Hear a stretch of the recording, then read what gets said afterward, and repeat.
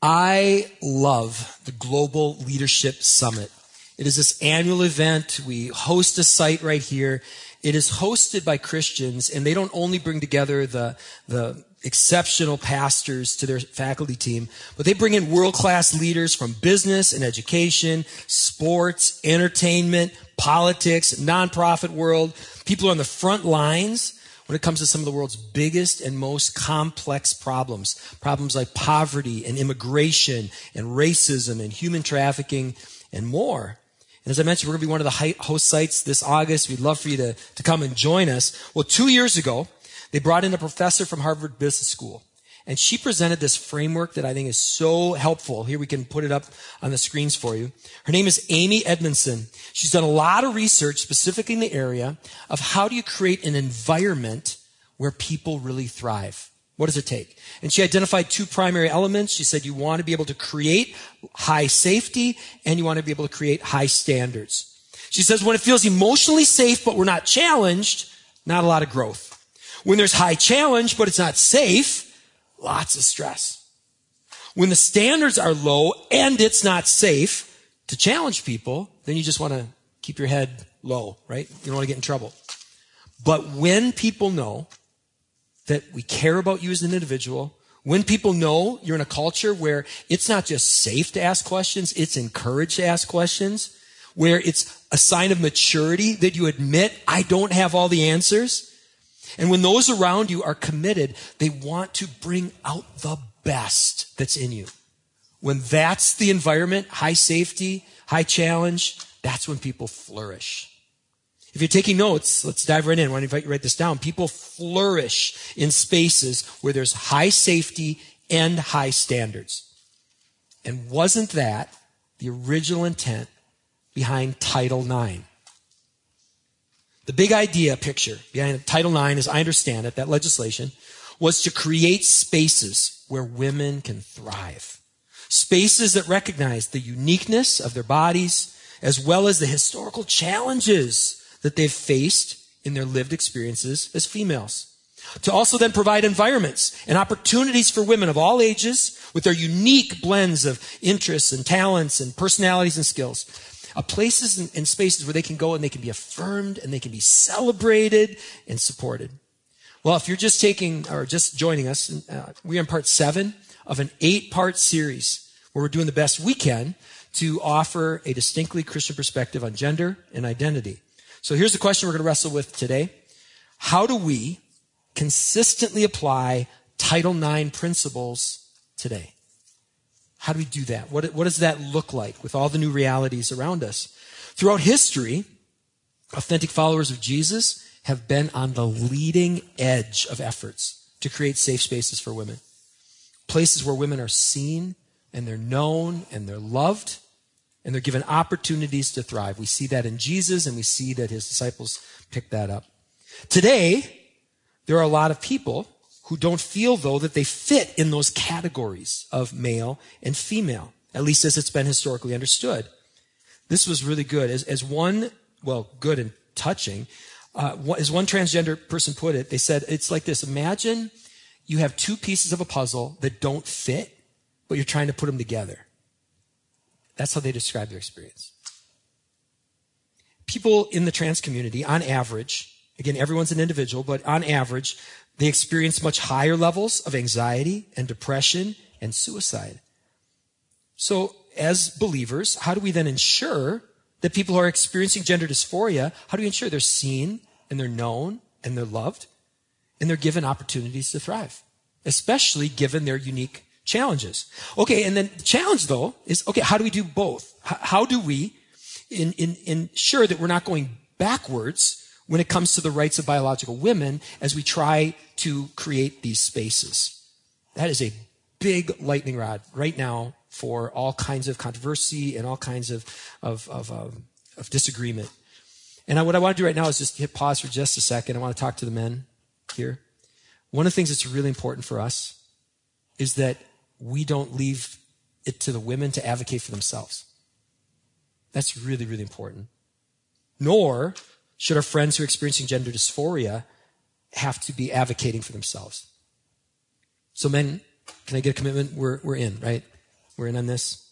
Let's show up in this important conversation. All right, well, today, what we're going to do, we're going to talk about how do we protect the rights of women as we also try to provide spaces where people with the different emerging gender identities can experience high safety and high challenge too. All right, so let's start here. There's another place in your notes if you can write this down. We won't solve complex problems with simplistic paradigms. It's fundamental to any going forward. We won't solve complex problems with simplistic paradigms. For example, take the world of sports. Imagine this. So go back in time when women really didn't have many spaces to really compete in sports. Imagine if back then people, as they began rethinking stereotypes that sports are for guys. Imagine if back then people in positions of influence, they just said, this is a craze. It's just a craze. The only reason that this is even an issue is because our culture has indoctrinated women to believe the delusion that women should be able to compete in athletics. Imagine if that were the stance people were taking. That we were just categorically dismissing it. Women have no place in athletics. That's not going to work, right? All right, so imagine then the other extreme. Imagine when this was first coming to the forefront, imagine if those in positions of influence simply said, you're right. You are right. Identities, they are just social constructs. And so, women, you want to get involved in sports? You go right ahead. You can join any of the men's teams that you want. You can sign up for men's football. You can sign up for men's basketball. You can sign up for the all-male baseball team or all-male track team. What's going to happen if that's the only space where you can compete? Is against all guys. We are not going to solve complex problems with simplistic paradigms, which is what the loudest and most influential voices seems are doing right now. They're giving us two simplistic narratives to choose from.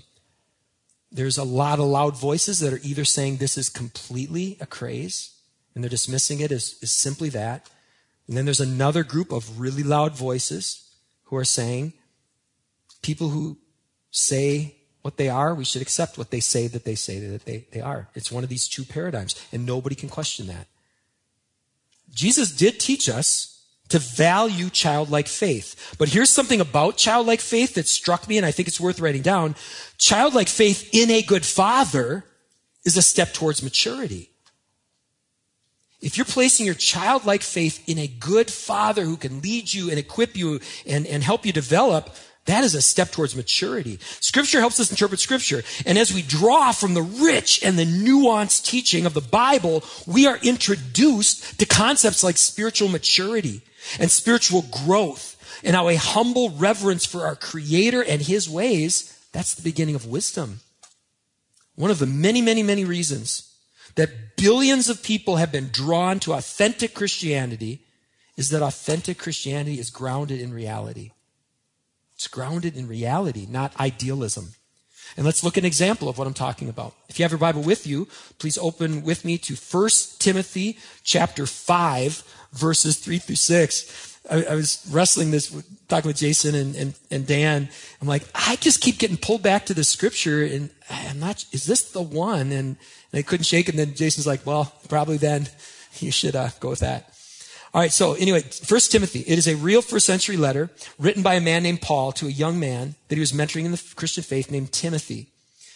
And one of the things you're going to see here is there's an attentiveness to the poor and the marginalized, and that is something that's in our DNA as Christians. But how do we do that well? How do we do that well? Often, people who've got good intentions, I want to help. What they end up doing actually ends up hurting in the long run, so much so that they even wrote a book called that, When Helping Hurts.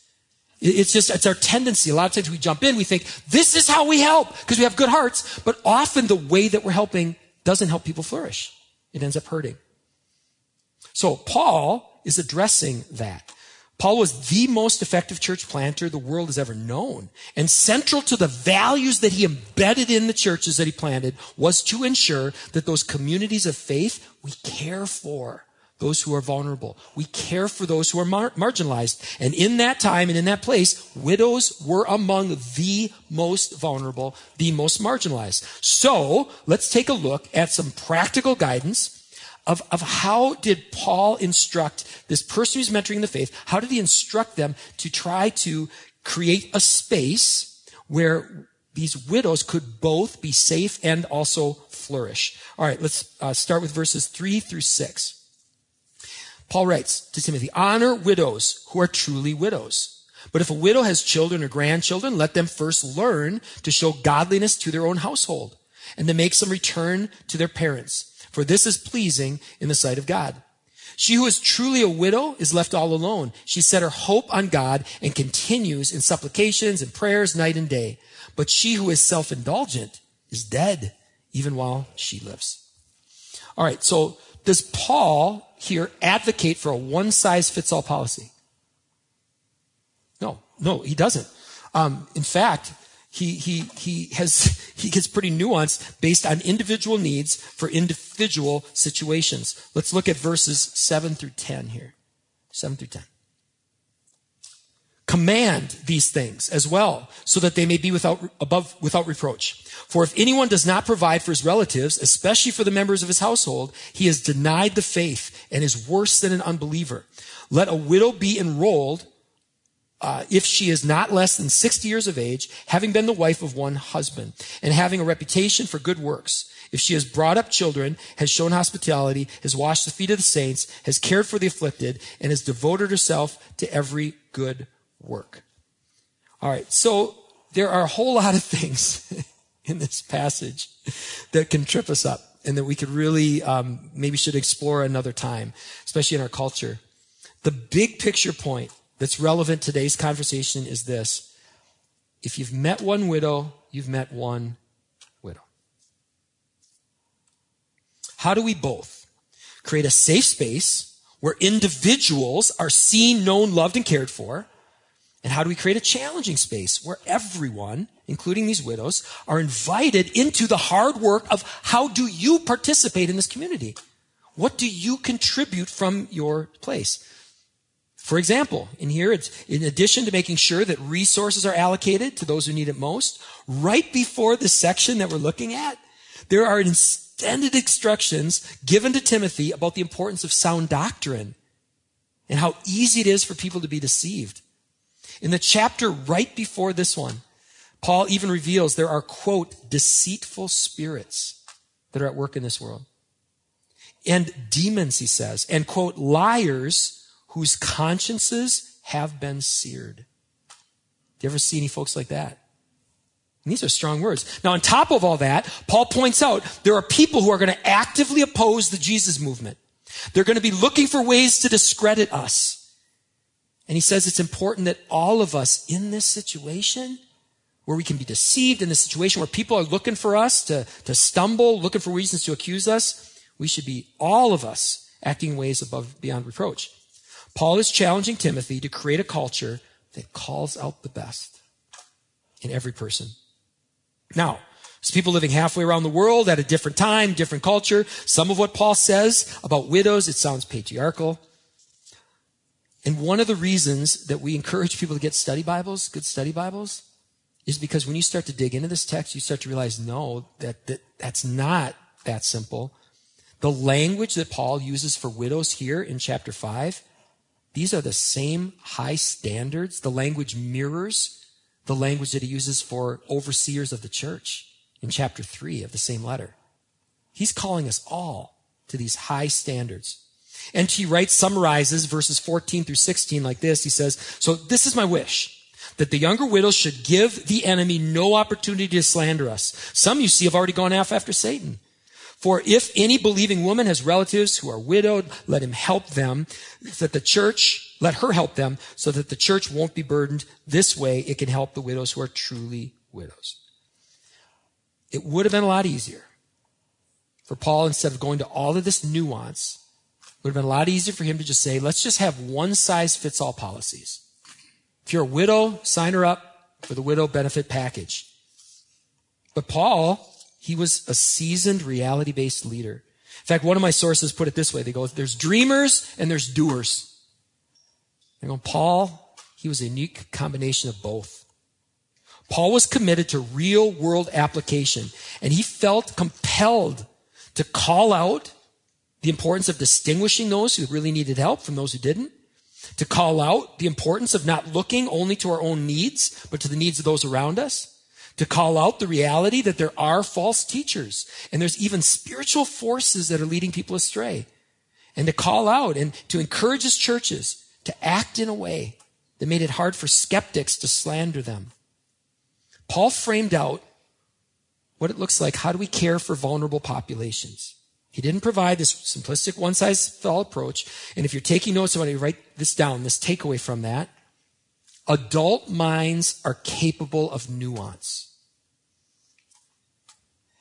Adult minds are capable of nuance.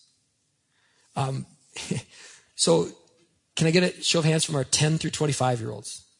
Got at least some of them here, 10 through 25-year-olds. All right. You just missed it? 25, 10 to 25. I just heard something. I just read something this week. They said that your generation is the most, and I quote, close-minded and intolerant of the generations that have come. That all of us that have gone before you aren't as close-minded and intolerant as your generation. And knowing you guys, I already know you challenge that stereotype. The fact that you're here, even doing that. But for those that are listening, I want to challenge all of you. Let's defy that stereotype here. Let's not be like those around us who are just conforming to the groups around us and just listening to these narratives. Let's assume a posture that is humble and it is learning, always growing. Because it is easier for all of us to just choose a side. There's so much pressure. Pick your side. And it's a lot easier to just have simplistic answers. Here it is, one size fits all. But I love this reminder that was in the book Embodied by Preston Sprinkle. He said this, he goes, lazy accusations don't embody God's kindness. Isn't that good? Lazy accusations don't embody God's kindness. Love is not efficient. Can I get an amen to that? Love is not efficient. Love is not easy. What is love? Love is patient. Love is kind. Love is not arrogant. Love is not rude. Love does not insist on its own way. Love is not irritable or resentful. Love does not rejoice at wrongdoing. Love rejoices with the truth. Jesus set an example for us to follow. What does love look like? In Christian circles, we call it the incarnation. He who was from the beginning of time, in the fullness of time, stepped into our world. He walked among us, full of grace and truth. He met people where they were at. He saw them. He knew them. He loved them. And around this man who was God incarnate, people felt comfortable enough to ask questions. And yet, they were being challenged to what? Trust him completely. Trust the Father completely. Okay, what does all of this have to do with our conversation about Title IX spaces? Here's what it has to do. There's no simple answers. There's no simple answers. I'm going to ask a bunch of questions before I'm done here. There's no simple answers to our current situation. Our culture right now is rapidly trying to integrate emerging gender identities into just about every aspect of our society. Trying really hard. Okay, how do we do this? How do we integrate these new realities into our culture? And what I really want to caution us about, what I want to advocate for, is to ensure that as we attempt to ensure that people who identify as trans, with their unique needs, individual situations, are able to flourish, how do we also ensure the same for women? One of my top priorities in preparing for this series was to listen to a wide range of diverse, unfiltered voices. And one of the voices that I didn't know before I started this journey and that I got introduced to was a woman named Kara Dansky. She's an author, she's an attorney, she's a consultant, and she's been a women's rights advocate for a long time.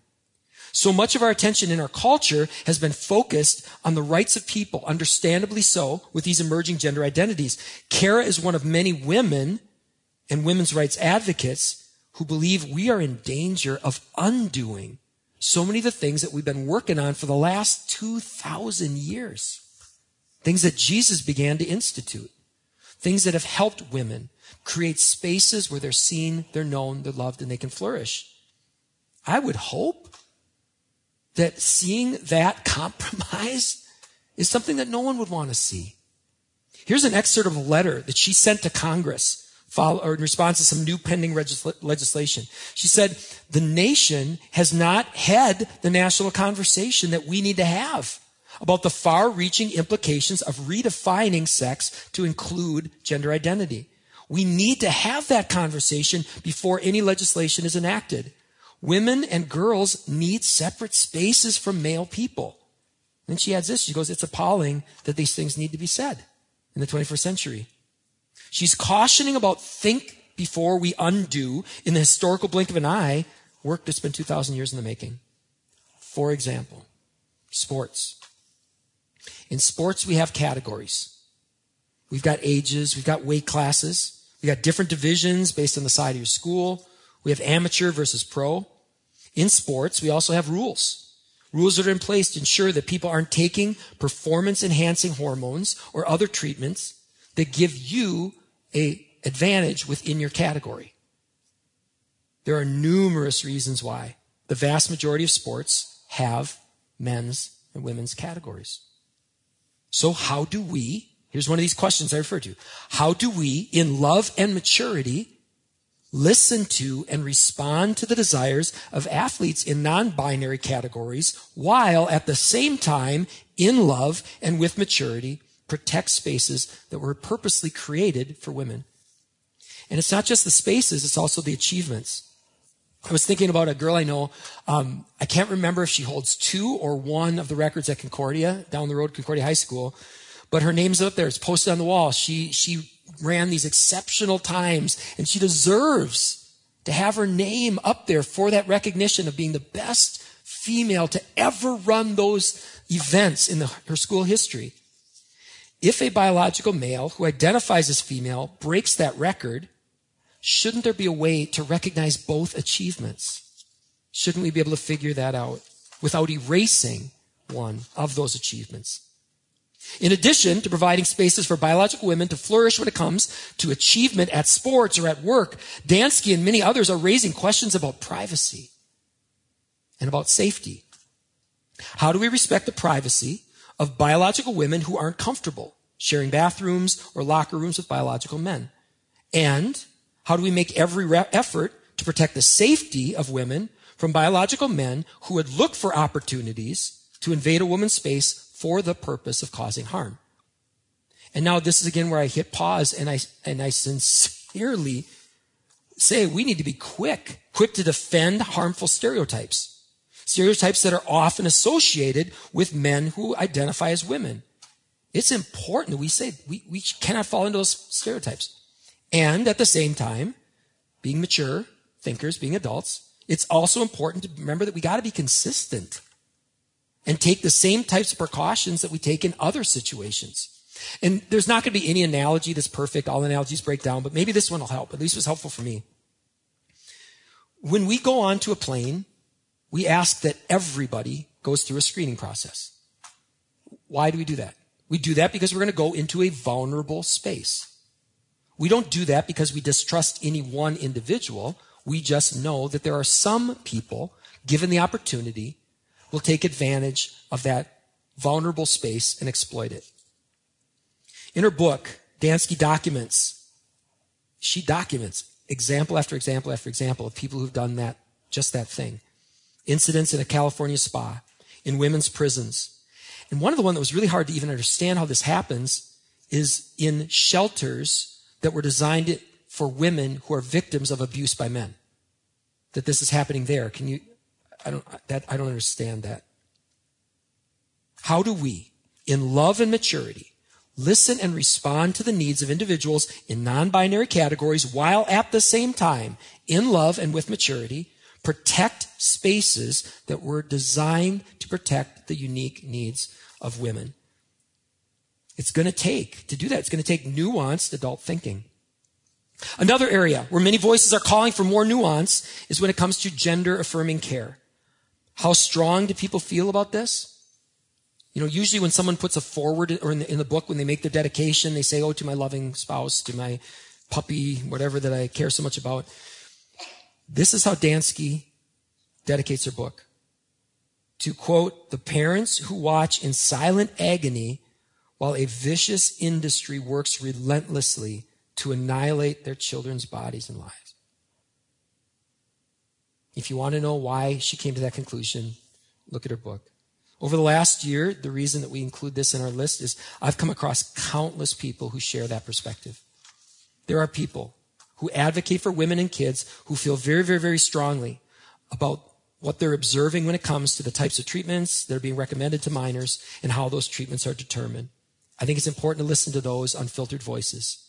And last week I mentioned there's voices that are found more measured and more nuanced. Here's how Mark Yarhouse and Judy Sadusky express their concerns. They say this: we see the gender-affirming model as well-intentioned, and it wants to reduce shame for kids who do not experience their sense of self as congruent with their birth sex.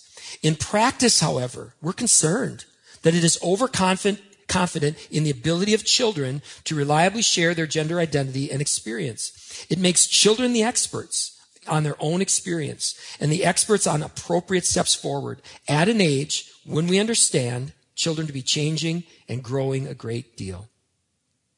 There's a large and growing number of voices that are calling for more research, calling for full disclosure of risks before we prescribe treatment, especially for minors that have irreversible long-term effects on their bodies. If you would like to explore one of the best, out of all the things that I read, one of the best treatments of that specific topic I was just talking about, weighing out what's said about gender-affirming care, chapter 3 of this book, Emerging Gender Identities, best treatment I've seen out there so far. All right, so how do we in love and maturity advocate well for the health care of minors, and how do we come alongside families who are making extremely difficult decisions? It's going to take mature adult thinking and conversations. Well, today, like I said from the onset, we left a lot of big questions out there. A lot of big questions out there. So as we begin to bring our time together to a close, let me give you a 2-part challenge related to that. If you're committed to being a champion for spaces that are both safe and challenging for both biological women and other gender identities, here's challenge number 1. When you see 4 lights, speak up. That one might need a little explanation. So there's a Star Wars spinoff called Star Wars The Next Generation, or Star Trek The Next Generation. And in one of the episodes, there's a character, his name's Captain Picard, and he gets captured. And this alien that captures him wants to break him down. So the alien says, all you need to do to escape all this pressure, all of this stuff that we're throwing at you, all you got to do to get it to stop is just tell me there's 5 lights behind me. But there are 4. He goes, I'm not going to do that. There's 4 lights. And so this episode goes on. They're trying everything they can to just break him down, putting all this pressure on him. Just say it. Just say there's 4 lights and it'll be over. No. Just say it. Just say it. There's 5. Say there's 5. No. Well, the pressure continues. He's about to give in and he gets rescued. And as he's being debriefed, he goes, I was about to say it. And here's what's even worse. He goes, I was starting to think there were 5. Now, let me start by saying what I'm not saying. What I'm not saying is dig into your position. When you see something that you don't agree with, dig in and just go to war. That's not what I'm saying. In fact, that's what we've been highlighting not to do for the last 6 weeks. Here's what I am saying. If someone's telling you there's 5 lights and you see 4, say something. And do it with those principles we've been talking about throughout the series. Why is a serpent innocent as doves? Know who you're talking to. All of those things. But speak up. And going back even further as we're applying those principles, before we say anything, remember to ask, is it true? Is it helpful? Is it kind? Okay, why is this important? Because these 2 dominant narratives, they don't provide the spaces where people flourish. And if we don't speak up and challenge these narratives, if we're just like, I'm giving up on the pressure, then these things that people often think they're doing to help end up hurting. When I hear people say that it's as simple as, this is just a fad, this is just a craze, it's part of a woke agenda, I see 4 lights. I don't see 5. Why do I see 4? Because I personally know people that have gender dysphoria. They're not out there pushing an agenda.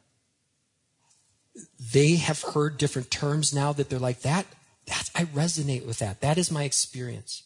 And they're just trying their best to live life. They're just trying to be seen. They're trying to be known. They're trying to be loved.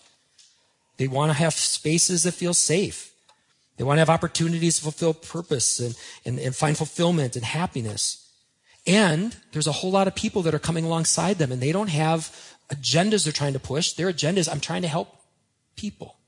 And so when I hear people just categorically say it's just a craze, I see 4 lights. I don't see 5. And when I hear people say that a biological man should be able to self-select into a space that is designed to protect the privacy of biological women or the physical safety of women, or one that's designed to allow women to compete and achieve in a specific biology-based category, I see 4 lights. When a biological male who identifies as female wins an NCAA title or is named the first woman to whatever, I see 4 lights. I don't see 5. Now, for the sake of time, I'll have more to say about this in the next ECC mail. I'll provide a link to one of the best articles I've ever seen. Mary Lochner from our church, she's a counselor. She sent me this link. It's the best I've seen as far as just taking a real approach from a person who's in the sports world, deep into it, sports science. He says, let me tell you some of the myths that are out there. Let me tell you some of the facts. Does a great job at that, along with some other links on the topic. As we do our best to love and to listen to, and to do our part to help individuals of different gender identities flourish, let's also make sure that we listen to the voices of women. So that's challenge 1. Let's do our part. Even though it's hard and unpopular, say something. Say something and use best practices when you do. Not with arrogance, not trying to win an argument, but just don't go along with narratives that are generating so much momentum. So that's challenge 1. Here's challenge 2. The challenge is for us to set a different example. As Paul was trying to do with Timothy, let's try to create a culture that really looks different. And this next one's going to require a little more explanation too. Here it is. The cross of Christ was the ultimate counterintuitive expression of high safety, high standards. Remember that thing we opened with, that chart? People flourish, high safety, high standards. The cross of Jesus Christ and the invitation that Jesus extends to us, take up your cross and follow him, that is the ultimate expression of that. The act of Jesus taking up the cross to die for us. What greater expression is there of, I am with you. I am for you.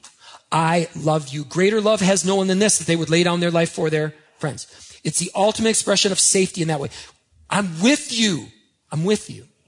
And then as far as challenge, what higher challenge do you get then? Hey, if you're going to follow me, take up your cross and follow me. High challenge, high safety. In a world where the cultural narrative puts the individual at the center of the universe, in a world where we're being pressured, conform to cultural narratives that don't help people flourish, not in the long run, and at the expense of others often, we're shaped by a cross. We're shaped by a cross. A cross that reminds us we're loved. A cross that compels us, lay down our lives for another. A cross that brings out the best in us. It compels us to desire to see other people flourish. That is our goal. To see other people flourish. A cross that shapes high safety among us in our culture because it levels the playing field. It levels the playing field. We are all sinners. And we're never going to extend more grace to somebody else than has already been extended to us. Never. It's a level playing field. The cross also shapes a high challenge culture. This challenge of self-sacrifice. To not only be like, what's in it for me? How can I contribute to this culture? How can I care for other people? That's the kind of community that Jesus cast a vision for. That's what I believe was at the heart of what Paul was trying to tell Timothy and coach him towards. A community where we know that people care about us as individuals, where we are encouraged to ask questions, where we don't readily admit that we don't have all the answers, and that we're willing to speak into other people's lives because we care. Have you thought about this? How it might affect you in the long run? Have you thought about how this could affect others? We have those conversations. A culture where we want those around us to just have the best of within them brought out. That's when people flourish. That's when people flourish. That's the kind of culture where we can begin to have the kind of conversations where we can actually take on these questions. Do we right now have the answers to these questions? But I do know this. We are uniquely positioned as Christians to create a culture where answers can be found. Let me pray. Lord, we're so thankful that you didn't just throw out principles, but you gave us a tangible example. Thank you for the unparalleled gift of your Son, for the unparalleled gift of your Spirit. Thank you for people like Paul and the writings that have been passed down to us, where we can learn from him.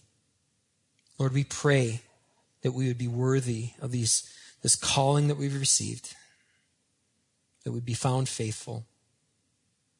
In Jesus' name, amen.